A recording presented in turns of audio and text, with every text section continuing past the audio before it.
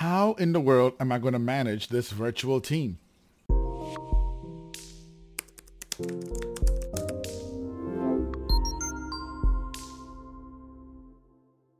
Yeah, that's probably the question you're asking yourself right now if you've just hired virtual staff for the first time, right?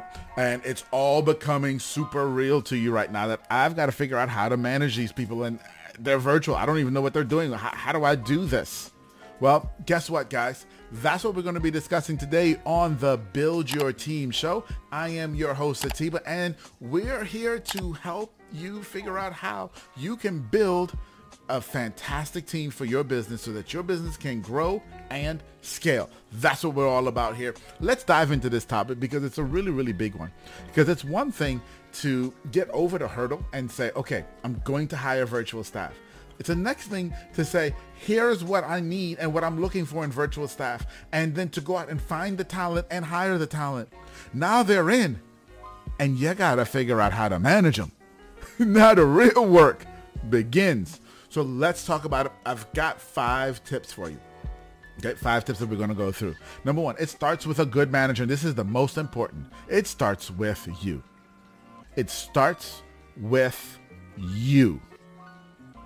One of the challenges, I'm not going to call it a problem, one of the challenges that people often face early in their management career of others is they think of all the things that have been done to them and they start to get a little bit of payback.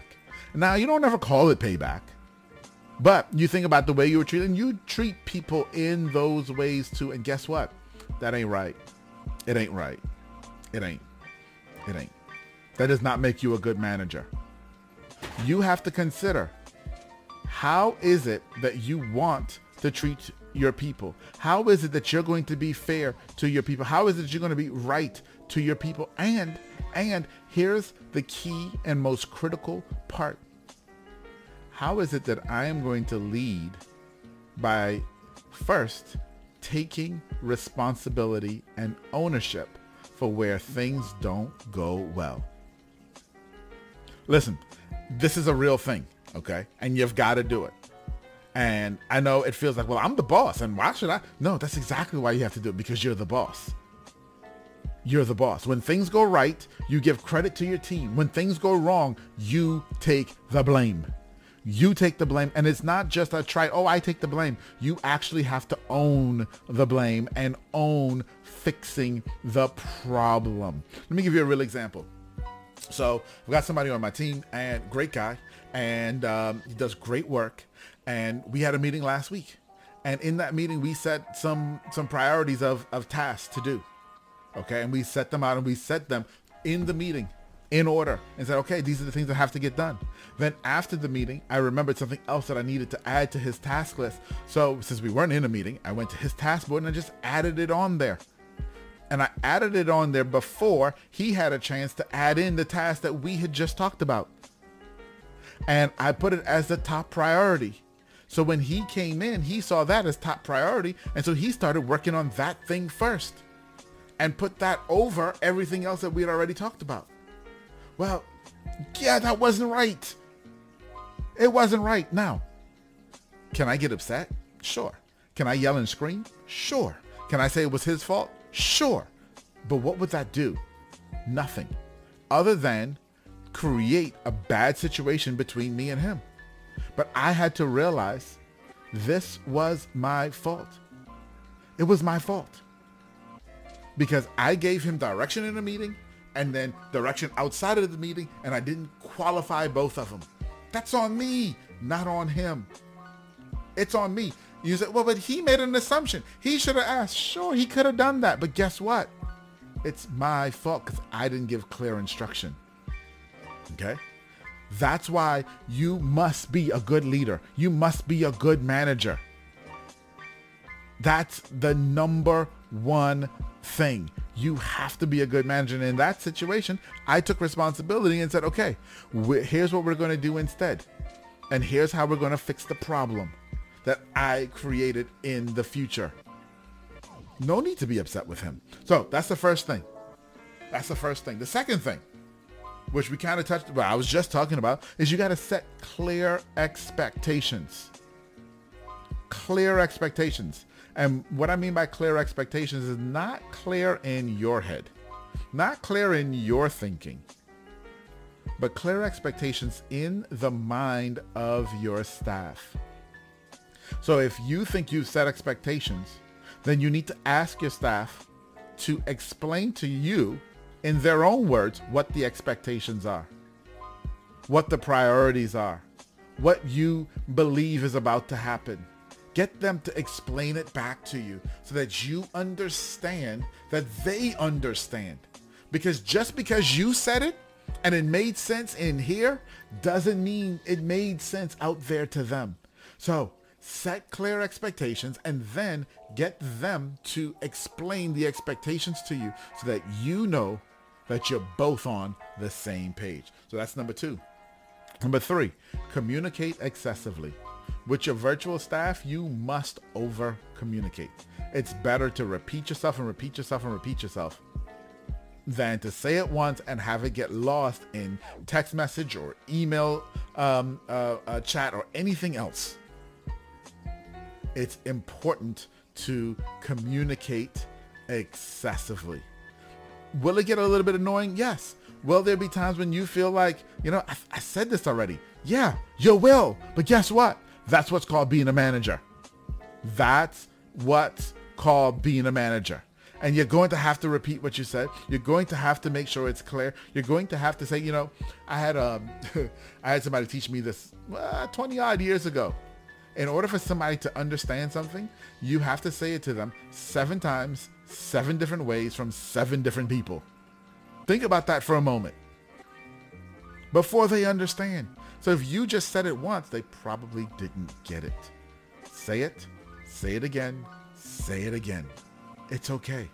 And every time you say it slightly differently so that they can hear it slightly differently and they can ask slightly different questions to gain clarity, because that's the key.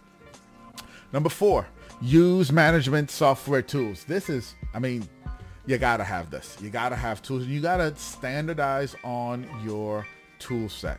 Now, there are tons of tools out there.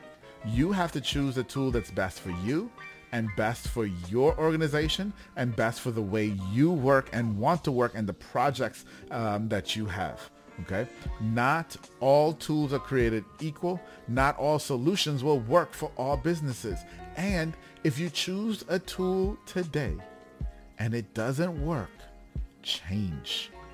Don't stay with a tool that's not being productive for you, that's not working well. There are new tools popping up all the time. So think about tools. You got to have calendar management. How are your staff and you going to sync calendars? Are they going to use something like Calendly, where you publish your calendar and they can choose times to talk to you and they can book with you? You got to have some sort of calendar management. You have to have communication.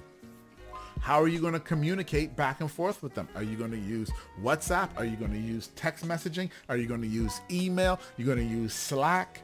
What are you going to use for communication back and forth? File share is another one, and file repository.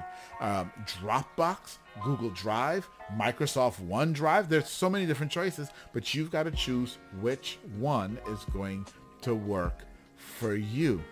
Okay? All right. Time tracking. There are tons of time tracking tools as well.